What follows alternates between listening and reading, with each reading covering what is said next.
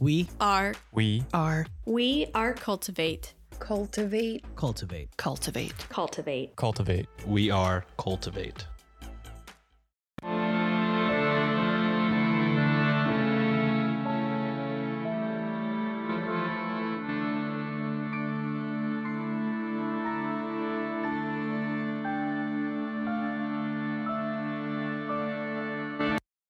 Hello and welcome to Ye Olde Crime, where we discuss the funny, strange, and obscure crimes of yesteryear. I'm your host, Lindsay Valenti, and with me is my sister and co-host, Maddie Stengel. Hello. Hi dear, ho dear. Oh, hi there, oh there. Spoo there, boo there. Spoopy Halloween! That's it. We're here. We're here, no fear. So much fear. The stories you're going to hear. So this is our Halloween episode, and today we are going to be sharing stories of ghosts and spooks in the news. Mm-hmm. So both Maddie and myself have found a handful of newspaper articles detailing supposed encounters with the paranormal, and we are going to take turns sharing them with one another. Yeah. Would you like to go first, or would you like me to? I can go first, I think. I don't normally tell you stories. Tell me a story. So I zeroed in.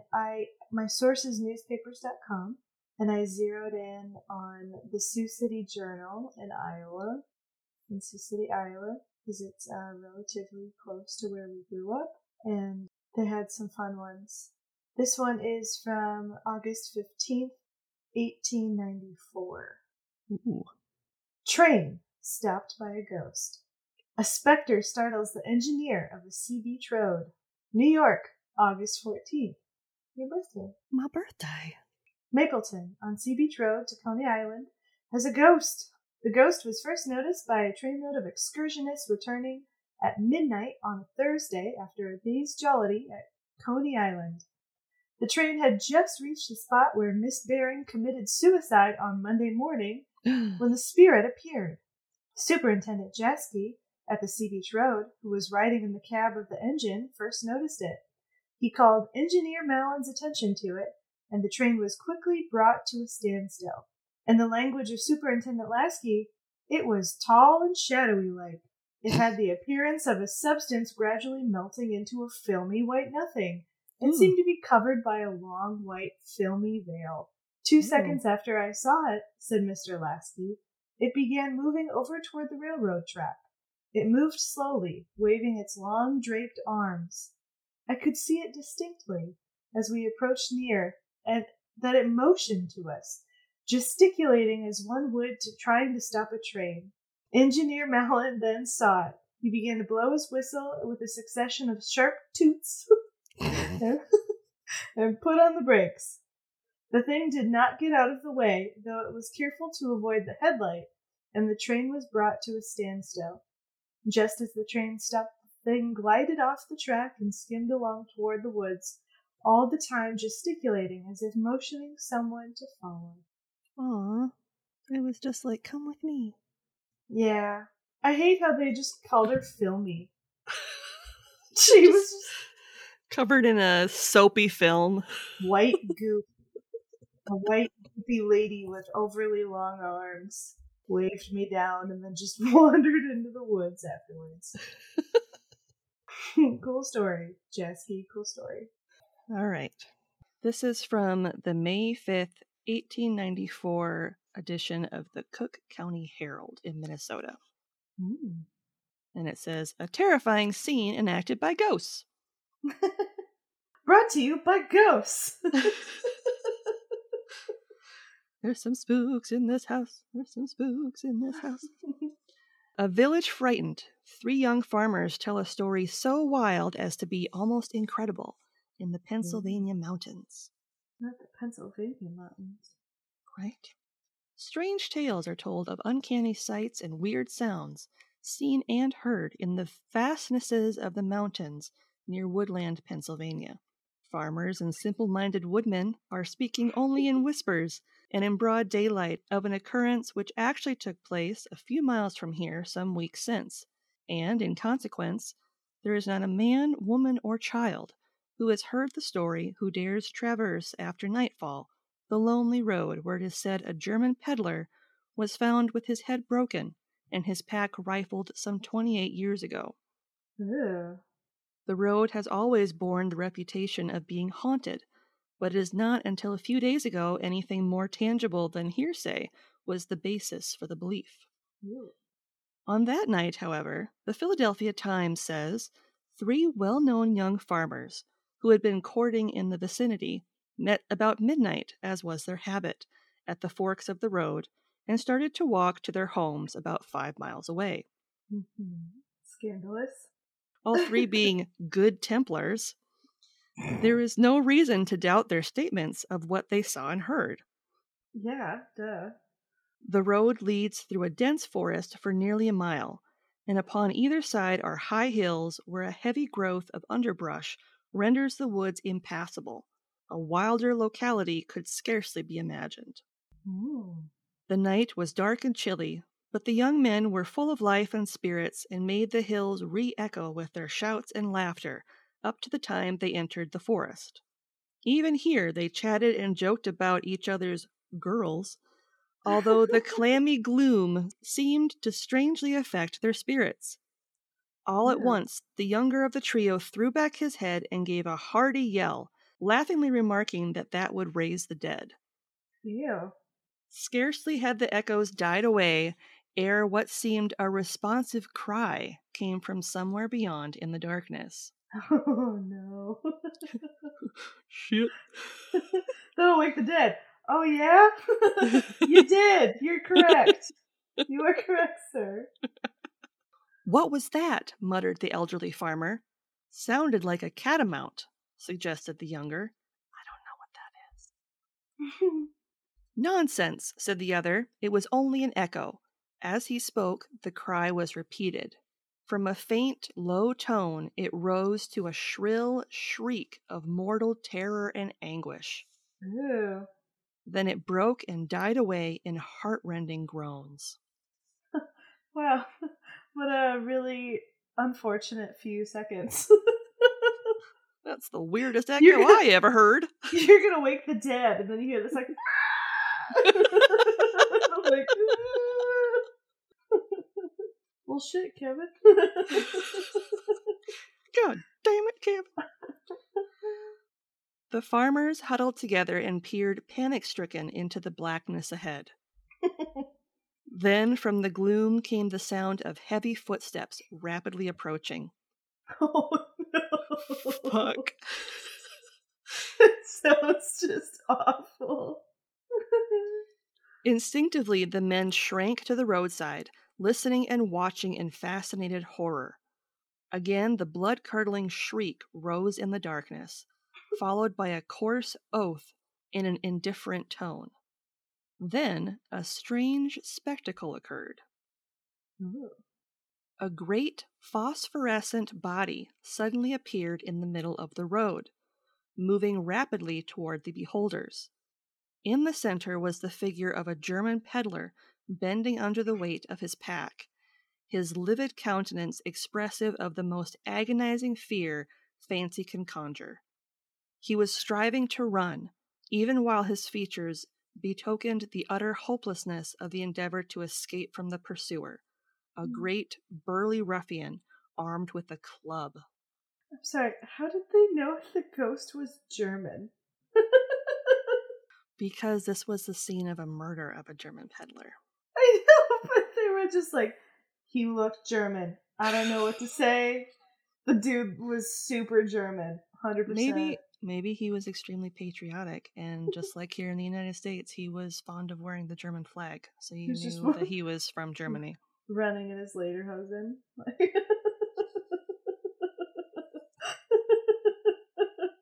Das ist gut. Das ist not good. Das ist nicht gut. As the uncanny vision approached, the terrifying scream of anguish again burst from the peddler's lips, while before their affrighted gaze the farmers saw the villain bring down his club with killing force upon the victim's head. Jeez. The peddler tumbled to the ground, his pack rolling heavily toward the ditch.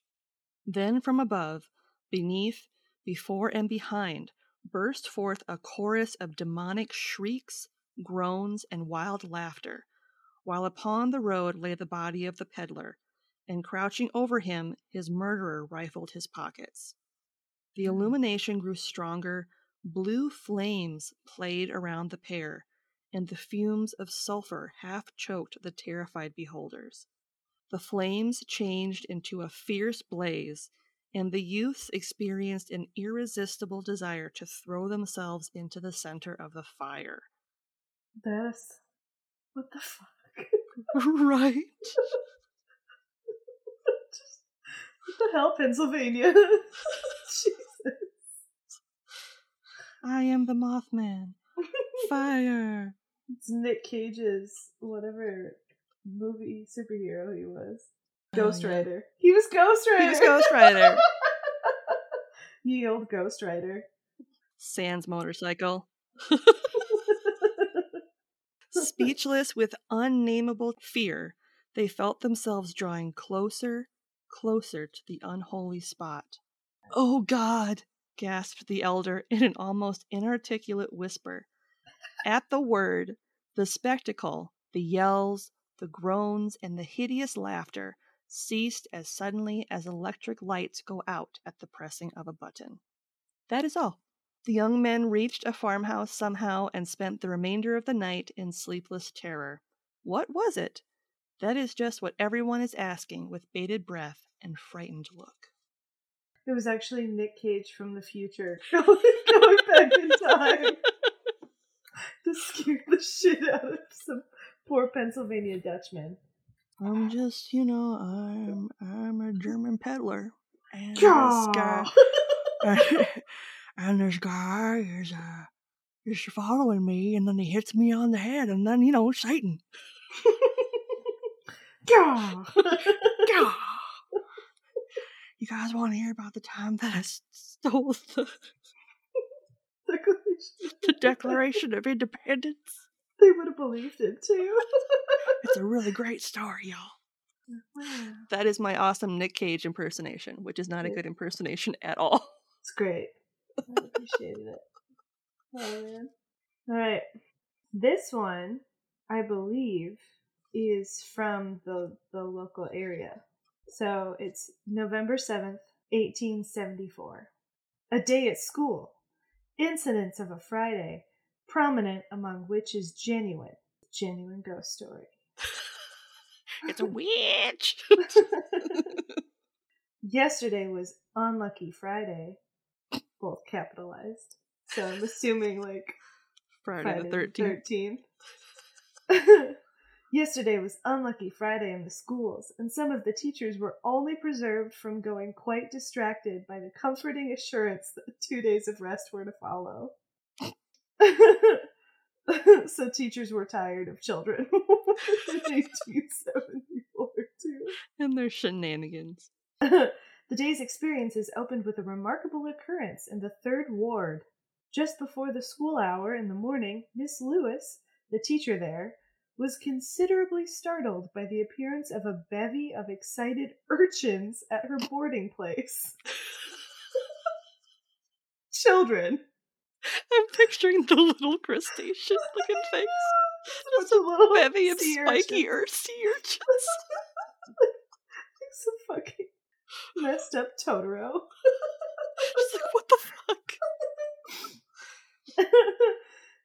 The appearance of a bevy of excited sea urchins at her boarding place,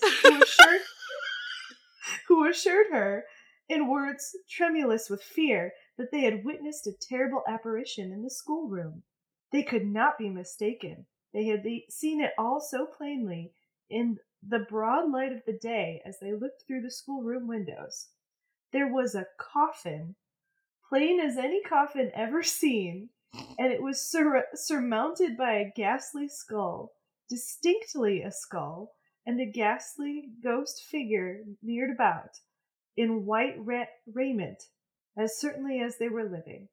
The ghost itself, the children said, bore every resemblance to Old Man Breckner,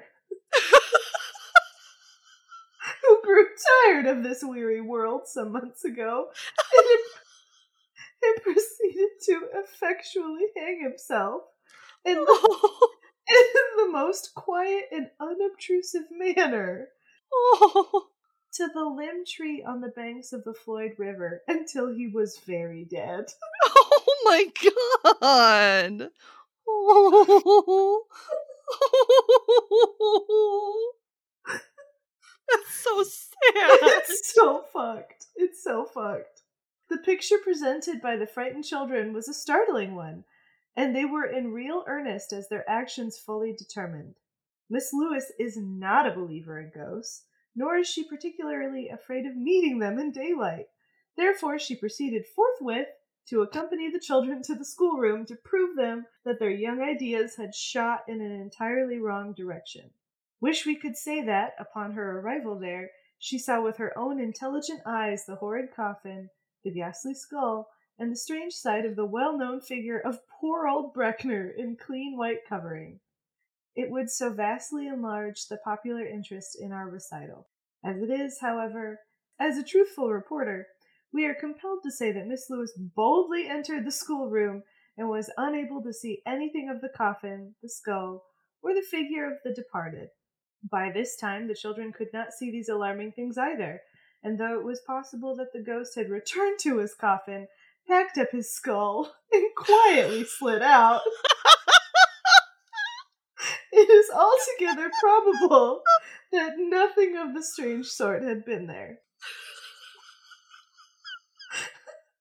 Just taking his skull after he was very dead, he might have lost it. Don't want to forget this. My pet skull. But the children were not to be persuaded that they had been mistaken. They had seen all so very plain. They further satisfied Miss Lewis out of their sincerity by being dreadfully uneasy and nervous throughout the greater part of the forenoon. The only explanation that has been offered of this strange occurrence involves a pane of glass that has been patched with paper, and it is conjectured that this had to do with the deceiving optics of the youngsters. But just how? No one can tell, and the whole affair is unanimously voted astonishingly singular. The remaining incidents are of minor importance and have to do altogether with the schools of the central building. The first in order is so small a matter as a boy of cutting his finger, a thing all boys are expected to do as often as once a week. Billy, you haven't met your weekly quota of finger cutting. Fuck, Iowa. You know, boys and cutting their fingers at least once a week. This boy was sharpening a pencil, and as it is against the rules to have a knife out in the school, he had a knife and pencil together under his seat. Okay, now I get it. They sharpened the pencils with knives. Under these circumstances, he could not see the direction of affairs, and exposure came with the blood. His teacher gave him a bungling job of surgery and a first-class moral lecture. And then this one. It was recess. Strange enough, girls were pushing, and one of them was toppled over and got up with a skinned and disfigured chin. Uh-oh. She was done She's up with never gonna be married. She was done up in a wet rag. Then, two girls bumped noses in a most horribly violent manner, and from one the blood spurted most astonishingly. The guardian of our youth in this case rushed the victim off to the pump. Then a trio of boys were shoving, a thing boys are seldom caught at, and one of them was shoved off the steps, and he got up with a slit in his nose, a gap in either lip, and an expression of countenance that indicated a disturbed mind. His case was regarded as beyond the skill of the combined force of teachers, and he was hastily dispatched to a parental roof. Nothing else worth mentioning occurred during recess. It's like a school of the children of the corn. It's just What play the by fuck? a play-by-play of like the worst school ever. Soon after, however, when it was hoped that the tribulations of the day were over with, a little girl up and swallowed a nickel, which event she signalized by a terrific scream, followed by the most frightful struggles for a clearance. The pesky coin had lodged in the child's throat, and Mrs. Bulmer, with remarkable presence of mind, remembering several things all at once that she had read, grabbed the unfortunate out of the center of gravity and fell to slapping the child violently on the back, meanwhile dodging the flying petal extremities of the partially inverted and struggling miss. So she just fucking Hanging her upside down. and started just beating her on the back. Finally, the coin was persuaded into the stomach, but the dear girl would not be comforted, as the consequences might disastrously interfere with digestion. Miss Pierce, however, came to the rescue at this point with the assurance that, in her youth, she once swallowed a nail, and it never hurt her a bit. Peace reigned. That's how it ends. She forgot to mention she's also a masochist. She only has a quarter of her colon. I use this bag to poop. But I'm fit as a fiddle. I have no legs. It's just a really disastrous swallowing of a single nail. But I've got these burly arms that I can beat you with. About the back. I just don't understand. Like, what a horrible day at school. Like, I understand why the teachers are like, please get to the weekend. For the love of God. It's just so bad. Okay. This next one is from the August 27th, 1880 edition of the Iowa County Democrat. But it says it's in Wisconsin, so I don't know what's happening. Maybe the Iowa Nation? The Iowa... Maybe. Indigenous. Or it was reprinted from Wisconsin. I don't know. Be. The subject is showers of corn cobs, clubs, stones, and other missiles flying mysteriously through the air. Oh no. I saw that and was like, yes. Corn cobs, you say? You had me at cobs. Somebody lobbed a cob and I don't see a knob. And I was like, yes. I would like to go to there. I want to read this out loud. It says, Bell Center O dispatch to Cincinnati Enquirer. About 3 miles northwest of town, there is a farm known as the Zoller Place, one of the oldest in the state, and owned by the heirs, one of whom occupies it. On last Friday afternoon, the folks went blackberrying, and 2 of the children went to a picnic nearby. About 5 o'clock, the children returned, and they say as they came into the yard, a man of small stature, bow-legged, and very ragged, came out of the kitchen, walked past them, opened the garden gate, and went in. What? Like, sir, this is my house. He then jumped over the picket fence into the barnyard and disappeared in the barn. No. The children, becoming frightened at his strange actions, went to a neighbor's house about half a mile distant and returned home in the evening. When their parents returned, they related their story.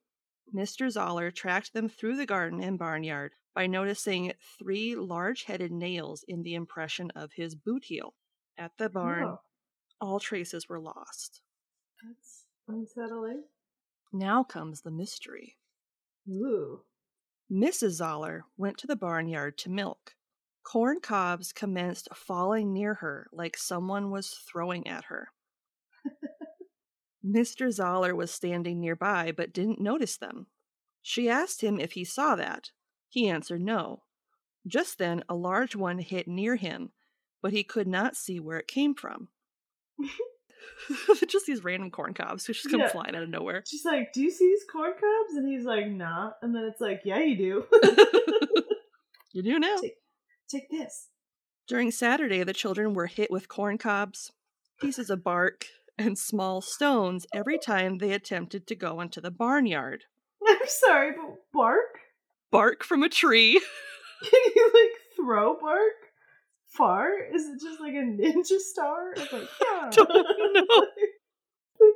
That's honestly impressive. Like, you could throw corn cobs, sure, but and rocks. But like, well, like, what kind of bark is it?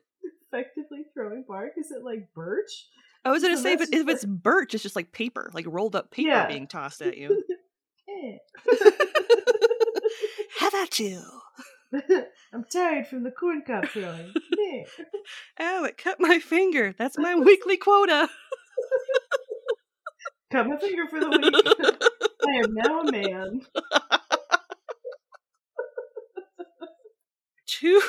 Two of the family, one boy of 7 and the other a young lady of 18, seemed to attract the most. When they came near, the missiles were sure to fly. The boy especially was hurt about the face with small stones. What happened to me? I got stoned in the face several times. One of the neighbors coming to witness the shower was hit in the back by a wooden pin that had been used to fasten a large gate. A trace chain that had been plowed up was hung on a corner of the corn crib near the barn. Also went sailing in the air in search of something to light on. Hundreds of people have been to see this sight since Saturday, and all came away satisfied that they saw chips, small stones, corn cobs, etc. falling near them, but unable to explain where they came from. Just a bunch of people are like, I want to get hit with a corn cob. I'm going to go look at that. Oh, look at there. There it is. Yep. They start selling, like, tea towels. I was where the corn cobs were thrown in 18 whatever. I was there. The corn cob mystery of 1880. 1880, there you go. No wonders here. The corn showers of 1880. Where were you? I was there.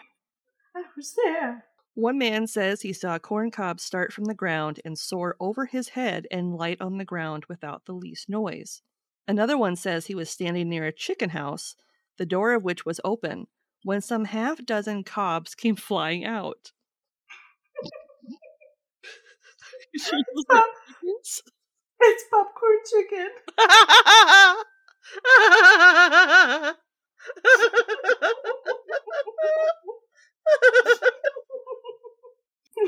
That's how the Colonel got the idea. He was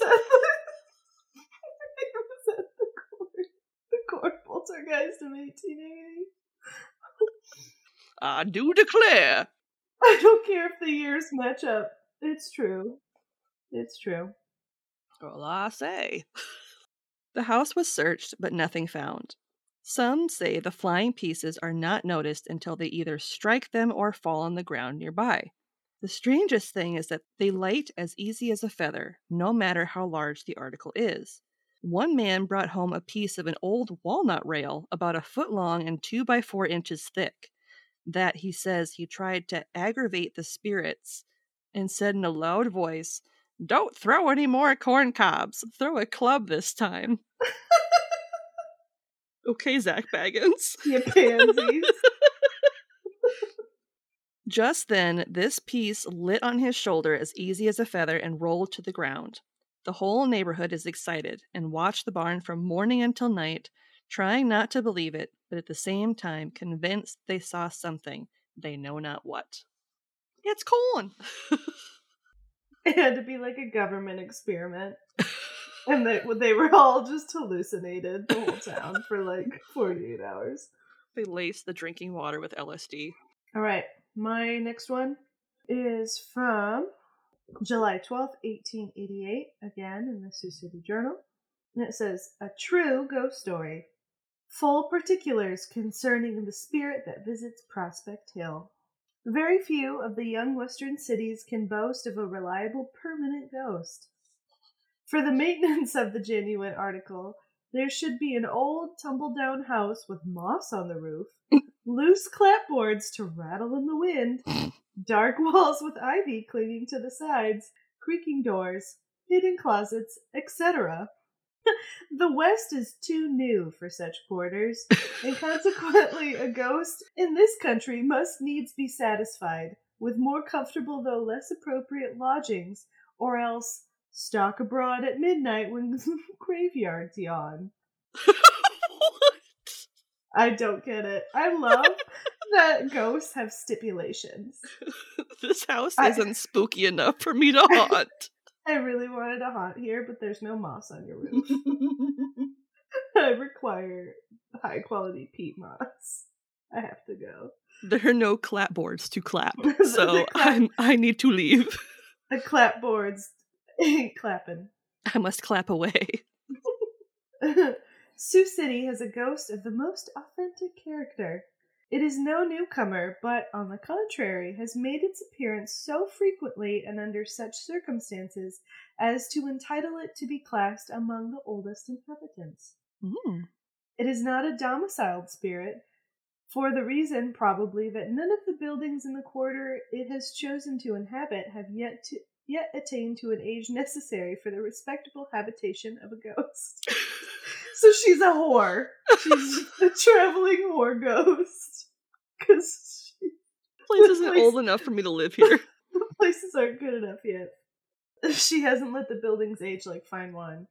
Having given so much of the description, it is hardly necessary to add that the favorite haunt of this familiar, quote-unquote, spook is in the neighborhood of Prospect Hill. The persons who last saw the shrouded mystery of the hill were two attaches of the Journal, who were wending their weary way homeward in the small hours of yesterday morning.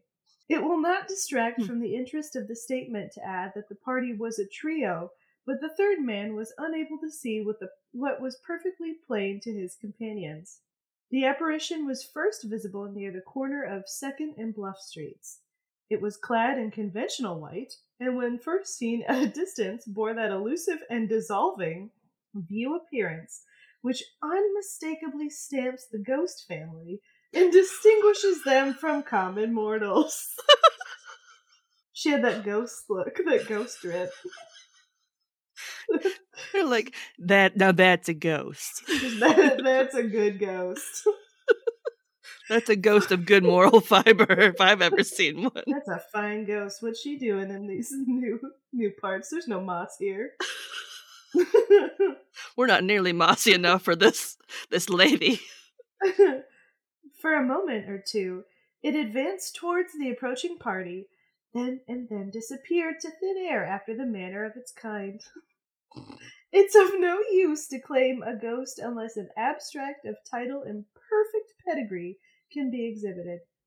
This can be done for the Prospect Hill spirit. It is more than a dozen years since it was first seen. Longer ago than that, a woman died in that neighborhood and left 2 children. She loved them passionately, and on her deathbed charged her father to care for them tenderly, threatening that neglect or ill treatment would bring her from the grave to their rescue. The injunction has not always been strictly obeyed, but it is a current tradition that whenever danger or suffering or deprivation has threatened the children, just so surely the shadowy form of their mother's spirit becomes visible in the locality she frequented in life. So that kind of makes me nervous. Because she was like, don't beat my kids up or I'm going to frickin' haunt this place. And now she's like, never left. So... She's like, I guess I live here now. Yeah, are the kids safe? Were they safe? Or are they just like, Mom, you're embarrassing us. There's no moss here. We gotta go. So this one is from the December 19th, 1887 edition of the St. Paul Daily Globe in Minnesota. All right. And this one is called A Brave Man Plays Poker with 2 Ghosts and Wins Big Money. Is it Souls? B.F. Strong, Esquire, of this county, was in town the other day to see about filing a claim against the Hannibal and St. Joe Railroad Company for damages caused by the killing of some stock belonging to him. Oh. At one time in his early manhood, Frank, as he is popularly called, was a great lover of the national game of poker. And while here, he related a wonderful story of a game in which he once participated. Great. 12 years ago, while dealing extensively in cattle, wrote the Macon, I think this is Missouri, correspondent to the Globe Democrat, Frank made a trip to Avon, Illinois, and there sought lodging at the Revere House, now burned. Oops. Perfect ghost house, let me tell you. Ghosts love arson, let me tell you. Ghosts love a good fire. They love setting them, they love hanging out during them. Ghost Rider. Love, Need love, we love. say more? It was late in the evening when he arrived, and accommodations were limited. The landlord informed him that there was but one vacant room, and this a deserted one, believed by those familiar with the place to be haunted. If this would suit, a cot could be fixed up for the guest. This being the only chance, Strong accepted the situation, and in the bare room, destitute of furniture, a mattress and blankets were provided. That's amazing. I got this one house I could put like a cot in, but like it's pretty haunted, dude. I don't know if you want it. While these arrangements were being made, the host explained that some years before, two men had sought lodging in the house and occupied this room. In the middle of the night, a pistol shot was heard, and those who had rushed to the spot had discovered one of the two companions, neither of whose names were ever known, lying dead on the floor with a bullet in his heart. The murderer had escaped by the window. The cause of the trouble was explained by a pack of cards laying scattered on the floor, together with some loose coin which was found on the table where they had been playing. A quarrel between two gamblers over their game had resulted in a tragedy. Since then, the ghost of the murdered man, sometimes in company with other spooks, was said to nightly visit the room. Hoping to win back his money. Those are my coins. That's my coin.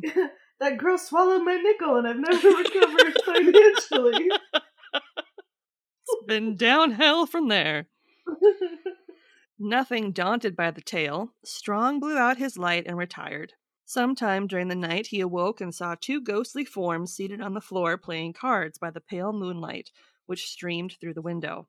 For a few moments he watched them. Then his delight in the game being played overcame all other considerations, and he jumped up from his mattress and asked if he might have a hand.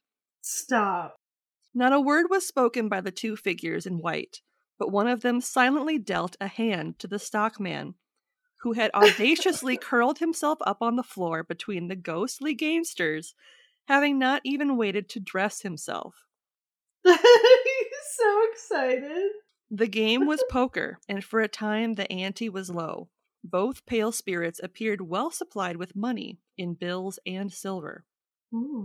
Without the exchange of a word, the game progressed. Finally, Strong laid down as his ante a $5 bill. All drew, and Strong's bet of $20 was raised by each until $230 lay on the floor. Dang, that would have been a lot of money. Yeah, no shit. On a hand of 4 tens, Strong won. Neither of the mysterious individuals was a scientific player, and in the course of a few hours, the lone marshal managed to run in several successful bluffs.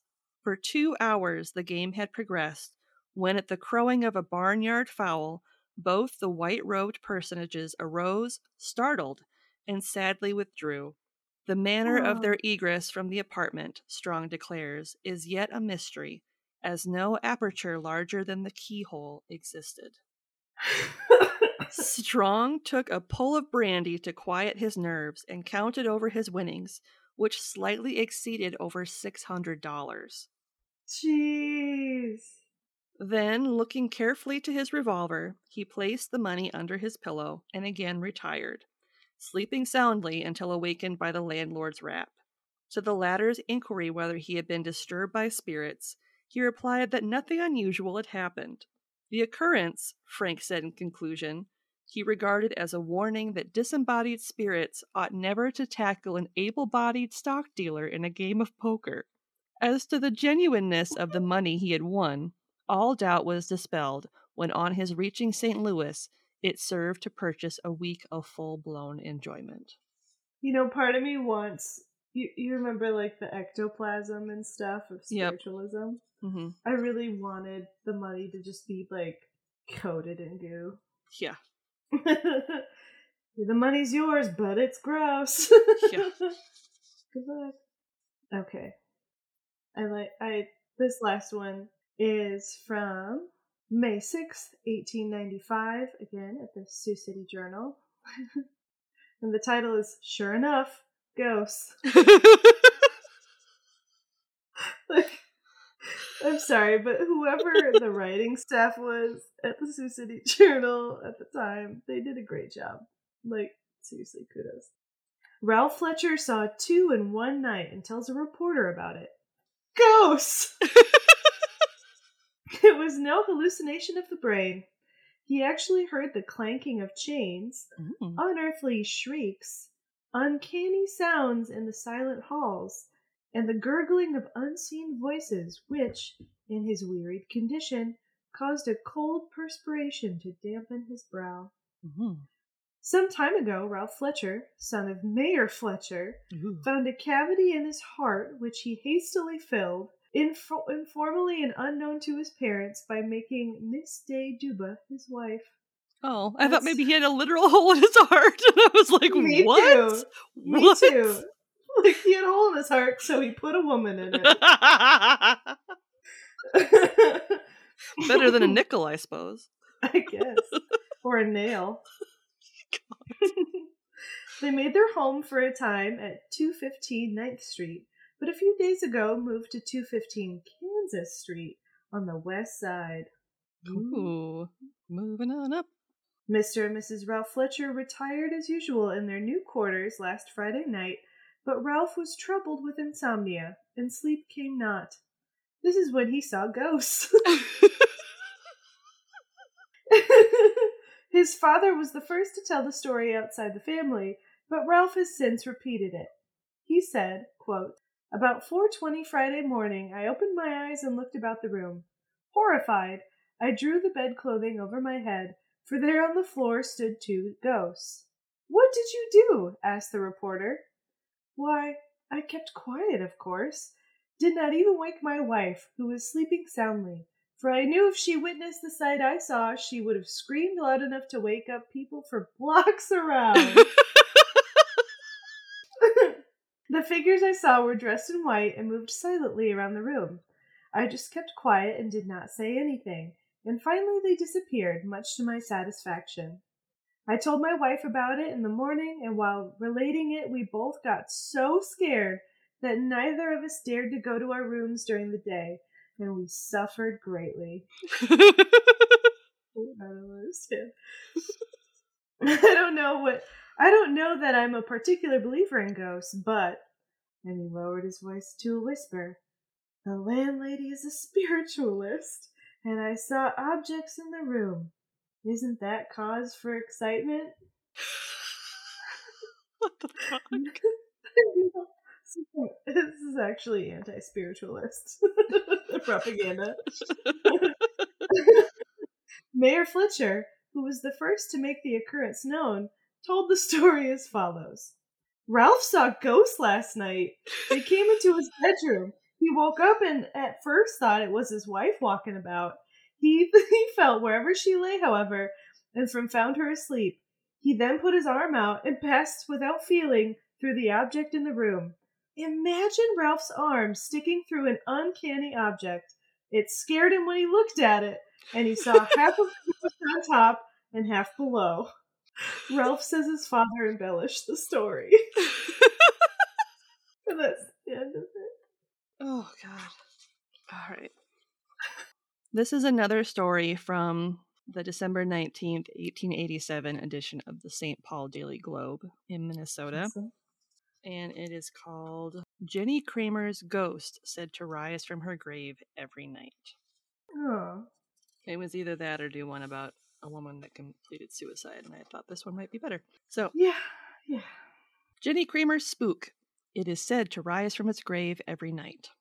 A big sensation has been caused in New Haven over the alleged appearance of the spirit of Jenny Kramer, the beautiful young girl who was murdered 6 years ago near that city.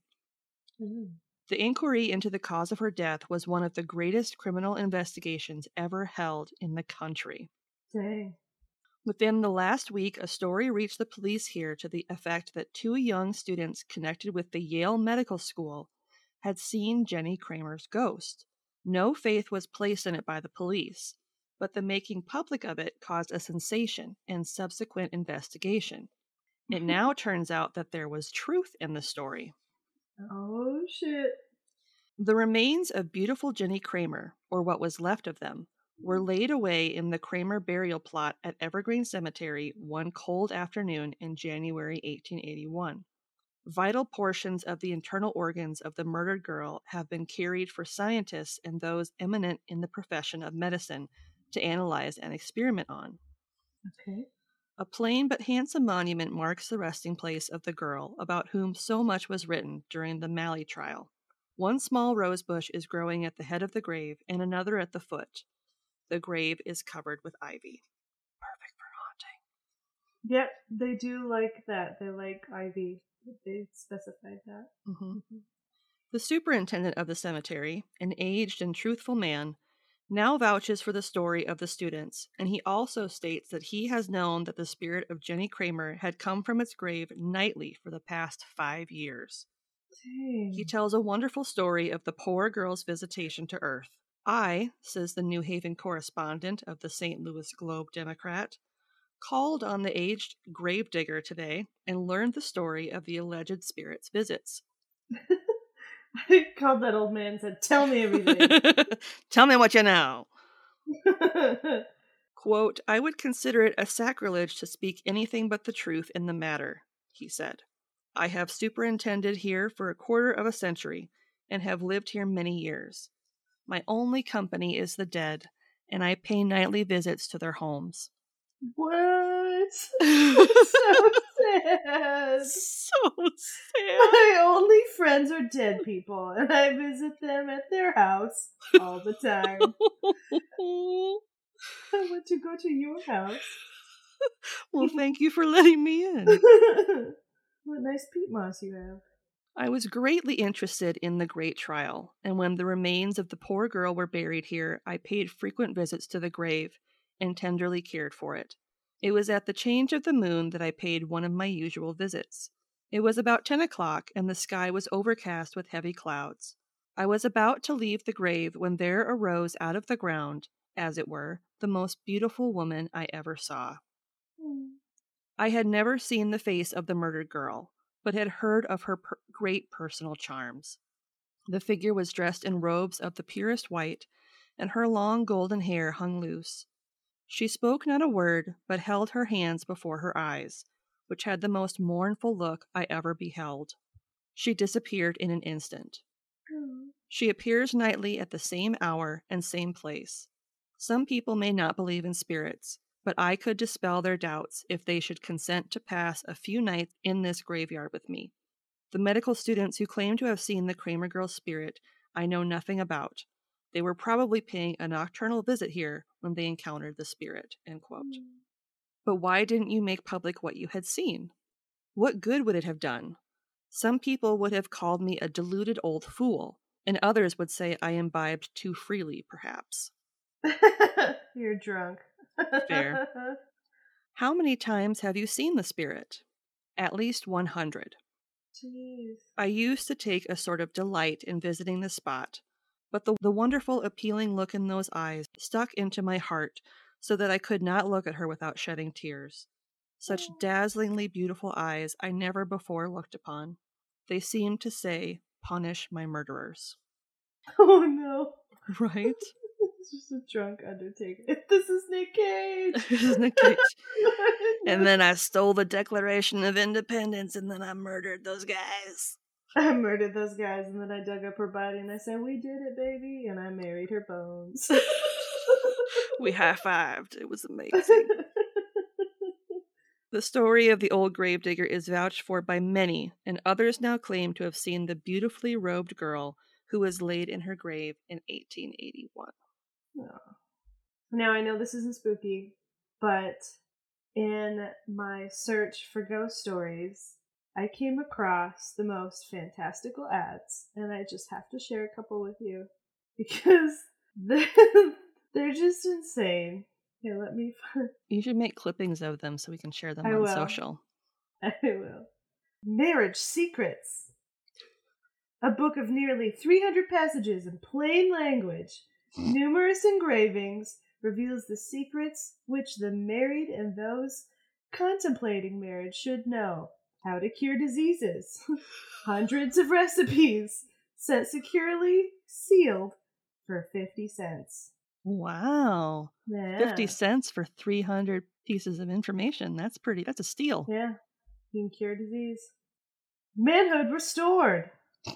Nerve capsules. The only positive cure for all nervous diseases of the generative organs of either sex, such as impotence, nightly emissions, fatigue, nervousness, and all loss of power of the gestorative organs caused by overexertion, youthful errors, or use in stimulants which lead to insanity. Oh. Circular free. So you can, and then there's like this image of a really sad, wrinkly man. It says, he needs nerve capsules. And then there's a man with like a big mustache and bushy eyebrows, and he says, he has used them. And Oh my god. this one, the mayor injection, the gentleman's friend, and female. Ooh. Our perfection syringe, free with every bottle, is clean, does not stain, prevents stricture, cures gonorrhea and gleet in 1 to 4 days. A quick cure for Licorgia or whites, sold by all druggists. Cures gonorrhea. Nice. Congratulations, you did it. We did it.